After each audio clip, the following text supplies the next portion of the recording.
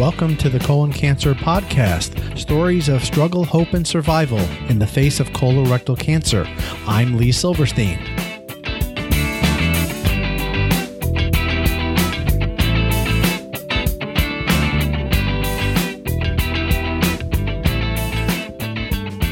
Welcome to episode 42, and this is Survivor Week. There are so many great stories of survivorship that are worth sharing. I just recently passed my 5-year anniversary. I'm currently stage 4, and it's been 5 years since my initial diagnosis. And when people ask me how I'm doing, the answer is always the same. And it's true. I'm doing wonderful. Life is good. And the last episode, if you had the chance, and if not, please go back and listen to it, where I talked to Dr. Laura Porter, the medical advisor for the Colon Cancer Alliance, and we talked about medical marijuana. And Laura has been now 10 years disease-free. NED is what we call it, no evidence of disease. And she had 4 occurrences and has now been disease-free for 10 years. And her doctors told her, hey, once you hit the 10-year mark, you can now use the C word, the C standing for cure. So there are so many great stories, one of which I'll be sharing with you on this episode, of survivors. A lot of great information will be made available. Check the Colon Cancer Alliance website at ccalliance.org this week between May 30th and June 5th, 2016. Go on ccalliance.org. A lot of great events, information being shared as it pertains to Survivor Week. Also, some other exciting events taking place in the colon cancer community during the month of March. Coming up on Wednesday, June 15th, for the folks around the Alexandria, Virginia, Washington, D.C. area. On Wednesday, June 15th, from 6 to 8 p.m. at the Talbot's store in Washington Square. There is a fashion show and a special event taking place, and the proceeds from that event, from the sales made, pre-tax sales made during that event, during that time, will go to the Colon Cancer Alliance. So again, that's June 15th from 6 to 8 p.m. at the Talbot Store, Washington Square, Alexandria, Virginia. And then we have 2 Undie Run Walks taking place out west during the month of June. Saturday, June 18th, for the folks out in and around Portland, Oregon. Shout out to my buddy Nathan Drew Allen. I know you're going to be out there getting those steps in, buddy. Wish you all the best. So Saturday, June 18th, Portland, Oregon. And then the following Saturday in Denver, Saturday, June 25th in Denver, Colorado, the Undie Run Walk is taking place. I want to take a minute and talk about the many support services that the Colon Cancer Alliance offers.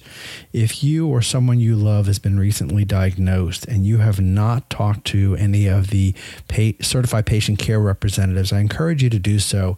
And you can reach out to those folks through the toll-free number Monday through Friday from 9 a.m. to 5 p.m. Eastern Time. And their toll-free number is 877-422-2030.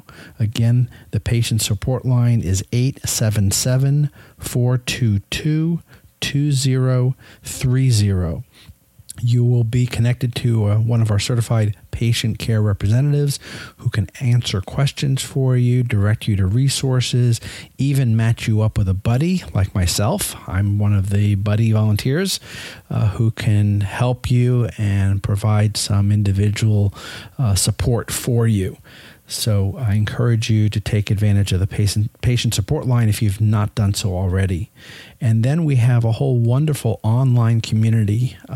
I don't know how I would have made it through and gotten to where I am today without the wonderful support of the online community that I first discovered 5 years ago. And 5 years ago, we had 1 chat available, and now we have 5. So let me break it down for you. If you are newly diagnosed or are looking for information specific to managing your side effects, we have a daily online chat from 11:30 to noon Eastern Time. And right after that is the regular daily chat, which goes from noon to 1 p.m., a chance to meet and chat with other caregivers and survivors. Sometimes we're there looking for support. Sometimes I've been part of these chat groups, and it was just one of those days where everybody just felt like being silly and taking a few minutes to laugh and have a little distraction. And that, again, that daily online chat is from noon to 1 p.m. Eastern Time. On Tuesday evenings from 7 to 8 p.m. is the Stage Forum and Friendship Chat, directed to our Stage 4 patients and caregivers. Wednesday evening from 7 to 8 p.m., we host a grief chat for those who are struggling and needing support, dealing with the grief of the loss of a loved one.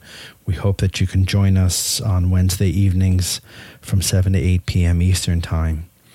And then we also have a chat specific to the caregivers, and that is on Thursday evenings from 7 to 8 p.m.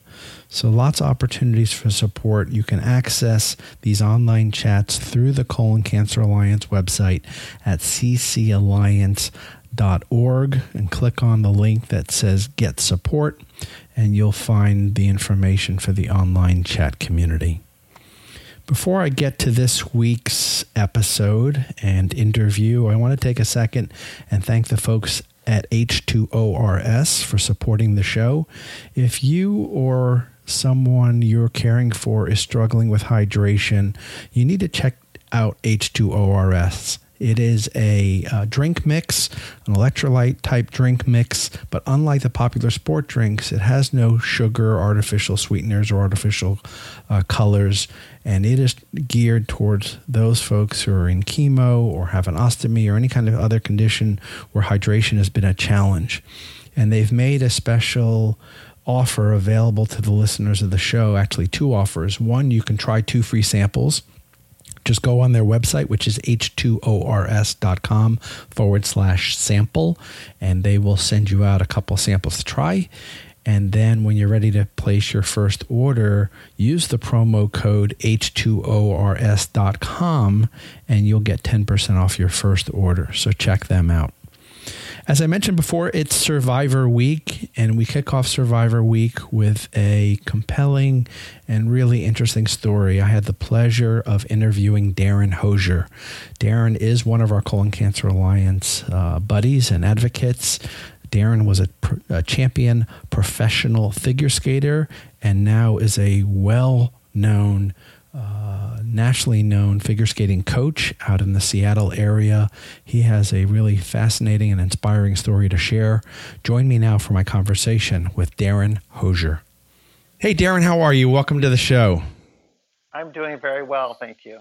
So for our listeners that don't know you, don't know your story, tell us a little bit about your background before colon cancer became part of your life. Tell us a little bit about you.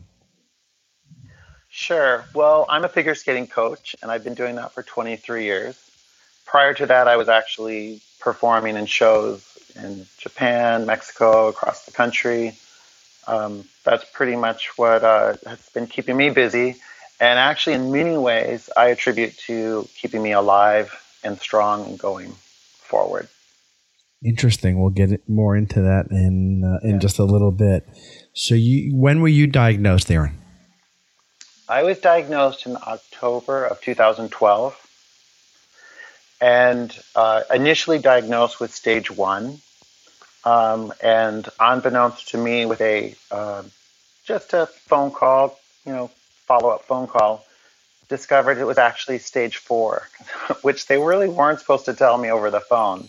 But it changed the game a little bit for me once I found that out. I can only imagine. How did you come to be diagnosed in the first place? Well, it's interesting. When you look back, you can really kind of maybe see things with a different lens. But the gist of it was right before I got diagnosed, I became very sick. And even though I may have had little symptoms like that in the past, it would only last maybe a day. But this was a good 3 days of pretty serious abdominal pains, abdominal noise, and I could tell I was losing weight. Weight was coming off pretty quick. And it finally just got to be too much. So I went into, a friend actually helped me into a walk-in clinic. They took an x-ray and immediately sent me to see a specialist. They could tell there was a blockage, letting me know probably it was diverticulitis, but come to find out, it actually was a tumor. What was your initial reaction when you heard that? Well, it was interesting when I left the walk-in clinic and went to the next hospital for the CT scan, the PET scans, and all that stuff. Once I started vomiting nonstop for a very long period of time, I thought, this probably isn't diverticulitis. So I went in after that to the gastro, had the sigmoidoscopy. All of this stuff was all happening very quickly. And I knew I was probably, not that I had to let myself go or let myself fall into whatever this may be, but I let myself go. So whatever this was going to be, I was just going to accept it and I was going to fight it.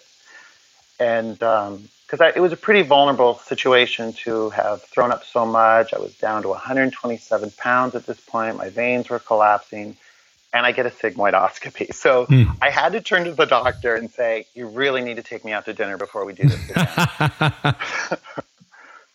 So it lightened the mood. And I said, nurses, please stand back. I'm going to throw up some more. So, I just had to somehow find a sense of humor in the crazy that was happening around me. I can totally relate. That was kind of my approach too. Your background in figure skating and being a competitive athlete, did that play into the approach that you took when you were faced with this diagnosis? I think it had a huge impact because I was so used to setting goals and so used to training that basically, I worked through most of my journey. After one of the procedures, I had to take some time off, but even prior to preparing for HIPEC, my weight was still so low, I felt that the best way to approach it was to gain weight prior to the procedure. So in 6 weeks, I gained 26 pounds to prepare for this operation, which I knew I would end up losing weight. And I just felt that if I went in bigger and stronger, it would help me in the long run. And what was the treatment plan that was prescribed for you? Sure. I was very lucky to have a great oncology team. Dr. McGee was my initial oncologist, and he just flat out said, we're going to do a round or /12 treatments of FOLFOX and Avastin.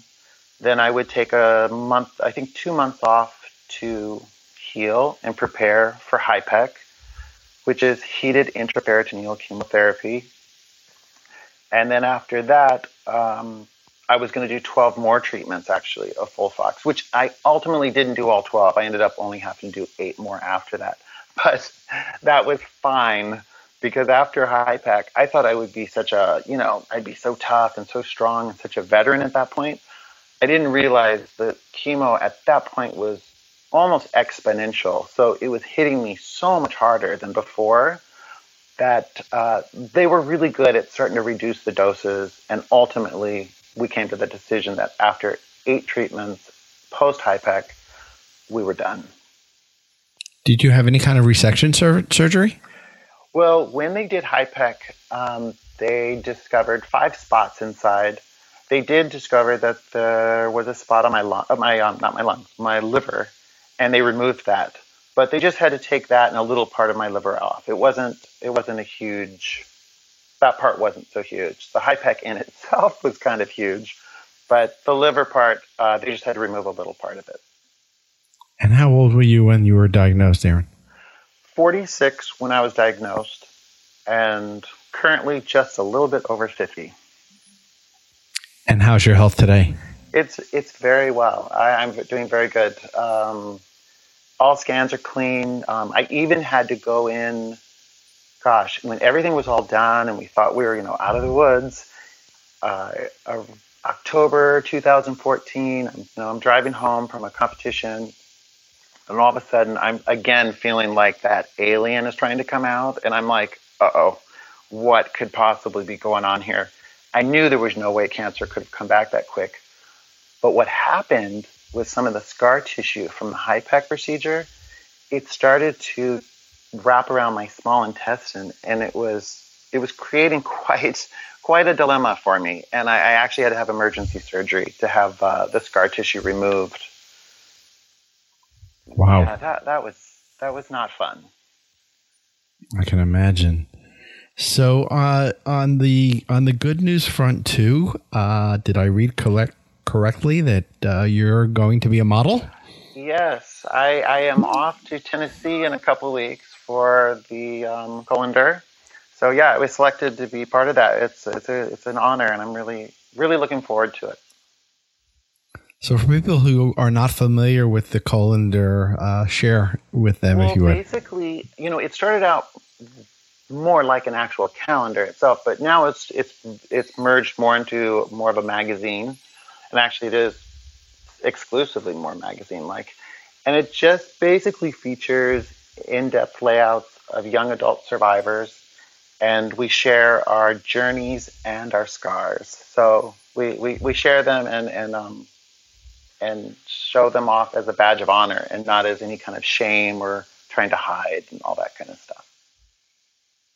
Sure. And how did you come to be picked? Well, I was following the Colon Club on Instagram, and they just were asking for people to send in, their journeys, their stories, whatever. And I just thought I would do it. I didn't really think too much of it. I didn't think I would be selected, actually.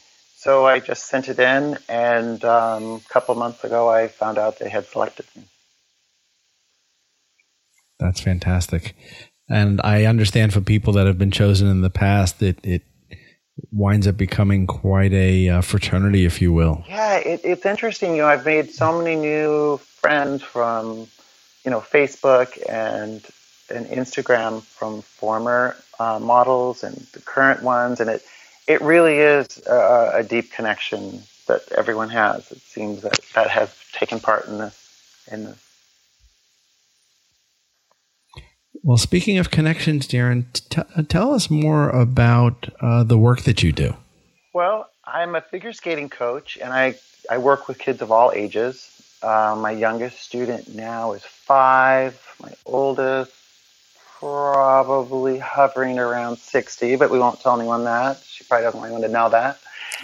and I have to say, a huge shout out to the figure skating community, because the outpouring of love and support I received was unimaginable. I mean, I truly, at one point, was able to attend my funeral without ever having to die, because they did this huge benefit for me where, top skaters from around the country and all of my students and skaters from the entire Pacific Northwest took part in this incredible show, which was directed by my best friend, Corey Martin. And it was truly a magical evening that raised quite a bit of money for my treatment. Was that the one that I read about that was hosted by Christy Yamaguchi? That is the one, yes. Wow. And what was that like to see so many people come out to show their love and support for you? Well, it was very surreal. And in fact, when I arrived, at my workplace, which had been transformed into this ethereal environment, it just had turned into something, not to say that it's not a nice place, but it had really turned into something so beautiful. And to see all these people and all these great skaters, I kind of was like, wow, what's this all about? Who's this for? I mean, it was hard to wrap my brain around the fact that it was for me. And although you may know people care about you and love you and they have your back, but to see it in that kind of format, it just made it so much more palpable. It was quite moving. And so it was a surprise? It wasn't so much a surprise, but I didn't really know, what kind of numbers they would be doing, or I really didn't quite get how big it had become. Like, this is how my best friend, so she was, in charge of so much of the logistics as well as the overall, choreography of many of the parts. But I remember calling her like a day before saying, oh, we might want to ask the Fred Meyer next door if they have parking space in case a lot of people come. Unbeknownst to me, they'd had like 4 meetings over how that was going to be taken care of. I mean, I was very clueless as to how big this thing had become. That had to be quite emotional for you. It was very emotional. And people that didn't even, if they weren't part of it, people from all over the country, my friends and family flew in from all over the country to be there for it. And it was very moving. I'm very fortunate to have such an incredible support system, my partner, my family, my friends, and work, and everything. I'm very fortunate. I'm very lucky. Well, that's fantastic that you can look at it through that lens. I admire that. And I gotta imagine too, Darren, you touch so many people's lives just from the coaching and the things that I've read people say about you online. What lessons, particularly for the younger people that you work with, what life lessons do you try to instill in your students? Yeah, basically never give up and, set goals and stick to it. I remember when I went to see my oncology team, my HIPEC team, they were shocked. I had gained 26 pounds in 6 weeks. And I had hit the gym too. So it wasn't like I was, just down in the Sundays, I was really working out, and they were just so shocked. And I just said, I'm a figure skater. I achieve goals. It's just second nature to me to do that. And I try to instill that in my students as well. Skating's hard. You fall a lot, and it's all about, getting up and keep going and pushing through. So my journey from being a skater and has helped me in this process. And I hope I've been able to touch my students in regards to being able to handle things in their lives that they might think are insurmountable, but are possible. That's wonderful. So you've taught them to never give up. What have they taught you? Wow. I learn from my students all the time. I mean, I feel, some of my students were very young when I was going through my treatment, and they were very tough and very resilient and very strong. And to see them training for their competitions and then also learning all these numbers for the show and being okay with me, because, I would show up to work, and sometimes because of the Avastin, I would have such bad bloody noses. I basically would, I would have to stick, tampons up my nose to keep my nose from bleeding while I was teaching. And instead of them being freaked out, they just kind of giggled and thought, and were saying, oh, that's what we have to do when we get bloody noses when we compete. So it didn't freak them out. It just made it almost like a new normal for them, where they were able to witness someone, not giving up. And also because of their energy, it forced me and pushed me to move forward too. I'm thinking about ice when I hear, figure skating, and I'm combining that with my experience with FolFox, particularly Oxyplatin. How in the world did you manage? It was funny because when I first started treatment, I thought, I got this, I'm tough, whatever. I walked into the rink and then I walked out. I was like immediate neuropathy, like my fingers, my toes, even my lips. Like I was not a happy camper. So without even thinking or even asking for help, one of my adult students, Maureen, she presents me with electronic heated gloves. So I looked a little bit like, Iron Man, and I could put them on. I had different settings of temperatures. I had these electric things that could go on my skates.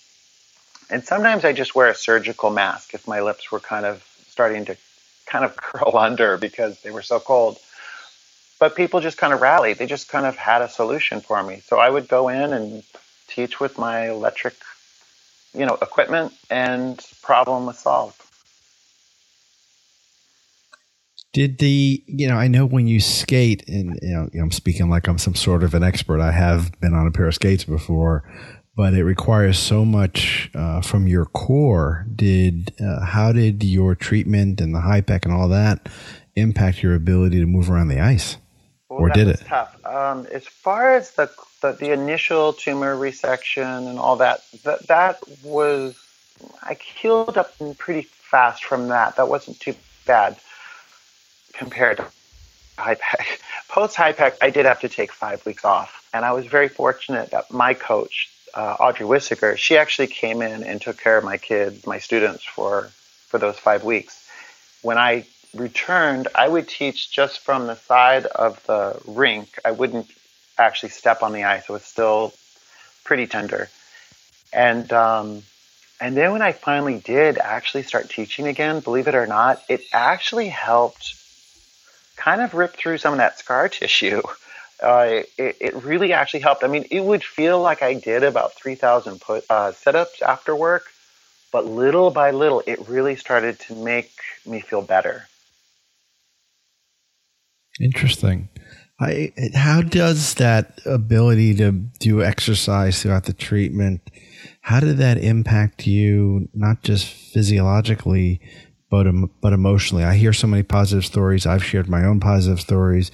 I'm just curious to get your take on, working up a little bit of a sweat, kind of how that impacts you as you're going through treatment. Right. It just kind of, I didn't want this cancer to steal my identity or everything about me. So, I mean, I didn't want to be known. I wasn't going to be solely identified by cancer. So if I used to work out, or if if I'm teaching on the ice, or if I'm using, harnesses to help these kids with their triple jumps or whatever, I wasn't going to let this stop me from doing that as well. And even though I would do it to a lesser degree, I think emotionally it helped me to try to do as much of what I used to do. I see. And when you think back on, the years, I guess you're coming up on 4 years since you were diagnosed. Right. Am I doing the math right? So prior to this, I guess said another way, if the Darren before all this happened could see the Darren today, what would he see different about you? Well, I think I'm a pretty tough person. I think I'm very strong. I have to admit that. And I don't think before I would ever say that about myself. I would never be so bold as to say that. But I do believe that about myself. But if I could look back on that Darren, I probably would have some good advice regarding, I think there's certain ways I may have not dealt with stress the best in my life earlier on. And I think there's certain things in my family that occurred that didn't resonate strongly enough, that should have been a trigger for me, that did not resonate because of so many other things going on. To be more specific, when I came out of the closet, very shortly after that, I came down with a terrible B12 deficiency, because I was just not really kind of dealing with a lot of things going on with how that all played out. Eventually that all came around. It was fine.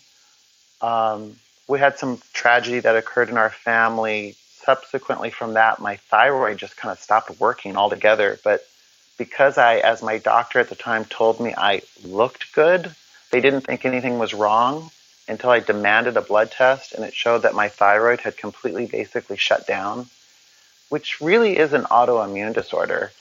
I think some of those things laid the groundwork for what they felt when they did do tests on my tumor, that it probably was a 5 to 10 year process that brought me to where I was, where it ended up being stage 4. So many things were going on that at one point my middle brother in his late 30s, he did have a colonoscopy and 2 polyps were removed. They were precancerous. This was information I certainly shared with my doctor at the time. It didn't really send off any flags or anything. I'm younger than him, so they really didn't. It wasn't taken seriously, and I don't want to blame the doctor. It wasn't taken that seriously by me either, to be quite honest. So I didn't think, wow, I'm 33. I better get this colonoscopy now. Like, it just did not have that impact. Whereas if it did, this whole thing would have been avoided. Sure. Right. It's easy to look back, unfortunately. And your story about the doctor, not taking it seriously, that's a theme I just hear so often. Unfortunately. So what else are you doing to support and advocate for the colon cancer community, Darren? Well, with the Colon Cancer Alliance, I've become a buddy. I think I'm coming up on 1 year in regards to doing that, which I think is so important because, again, I've been really fortunate with such an outpouring of support and love and just a huge support system. And I could not imagine doing this alone or with very little support. And the sad reality is a lot of people don't have support. They don't have a support system at all. And I just feel it's important to reach out and to do whatever you can do to try to connect and help in any way you can.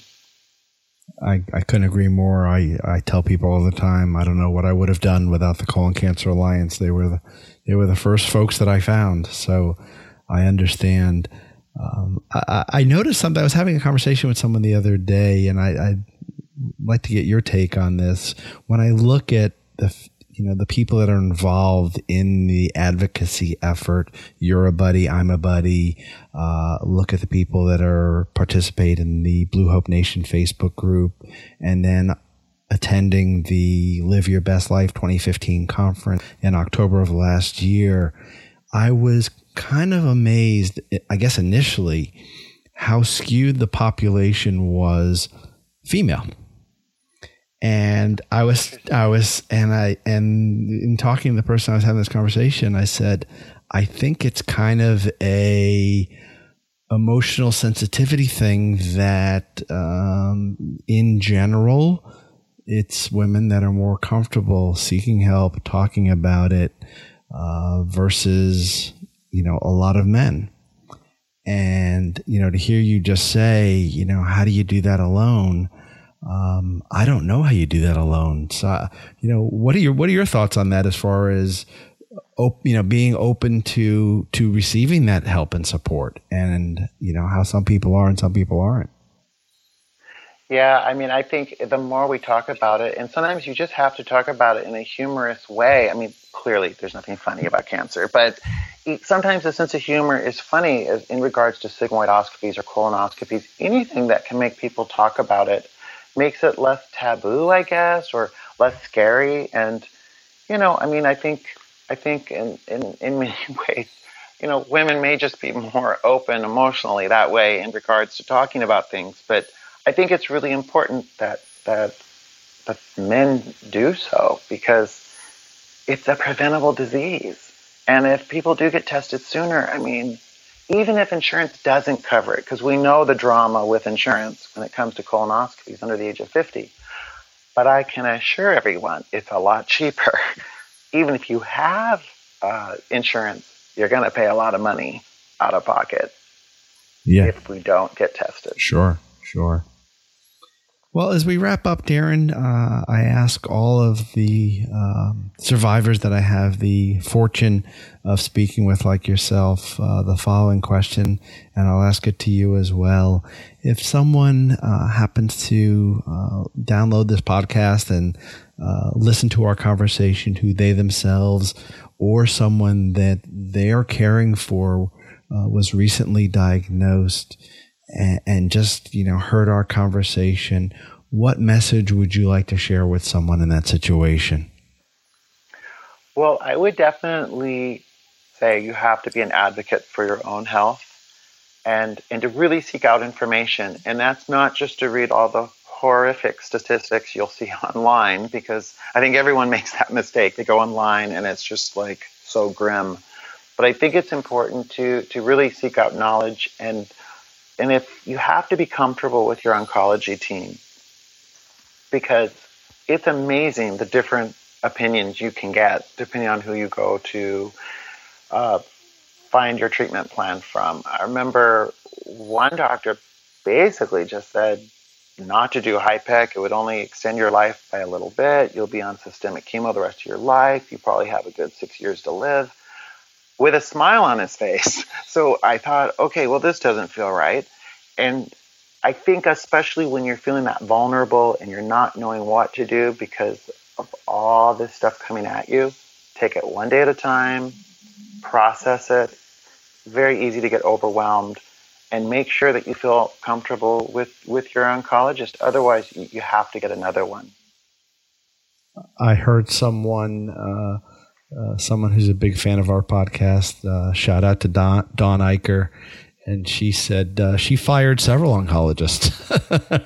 Yeah, more power to her, because it's important. I mean, it's our lives, it's our journey. We're the ones going through it, and I think if anyone's feeling like they're being talked down to or they're not being taken seriously, red flag, door, go. Well, Darren, I really appreciate you taking the time from your day to share your story. I know it will be an inspiration for people who have a chance to hear it. And want to wish you, most importantly, continued good health, success. Enjoy the photo shoot for the Colander coming up in a few weeks. That sounds like a real blast. I can't wait to see that issue. And thanks for all that you're doing to make a difference in the colon cancer community by volunteering for the Colon Cancer Alliance as well. Oh, thank you very much. And right back at you. Thank you very much for doing this. You are a huge inspiration. So hats off. My pleasure. Brothers in arms, so to speak, right? Absolutely. Be well, my friend. Thank you. You too.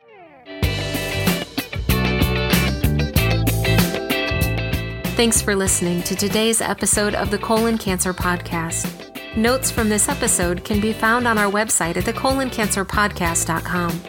You can subscribe to the podcast on our website, on iTunes, or on the Stitcher app for listeners using an Android device. If you or a loved one has a question about colon cancer, please visit the Colon Cancer Alliance website at www.ccalliance.org. Again, that's www.ccalliance.org. You can also email your questions to us at info@thecoloncancerpodcast.com. Thanks again for listening. Be well, everyone.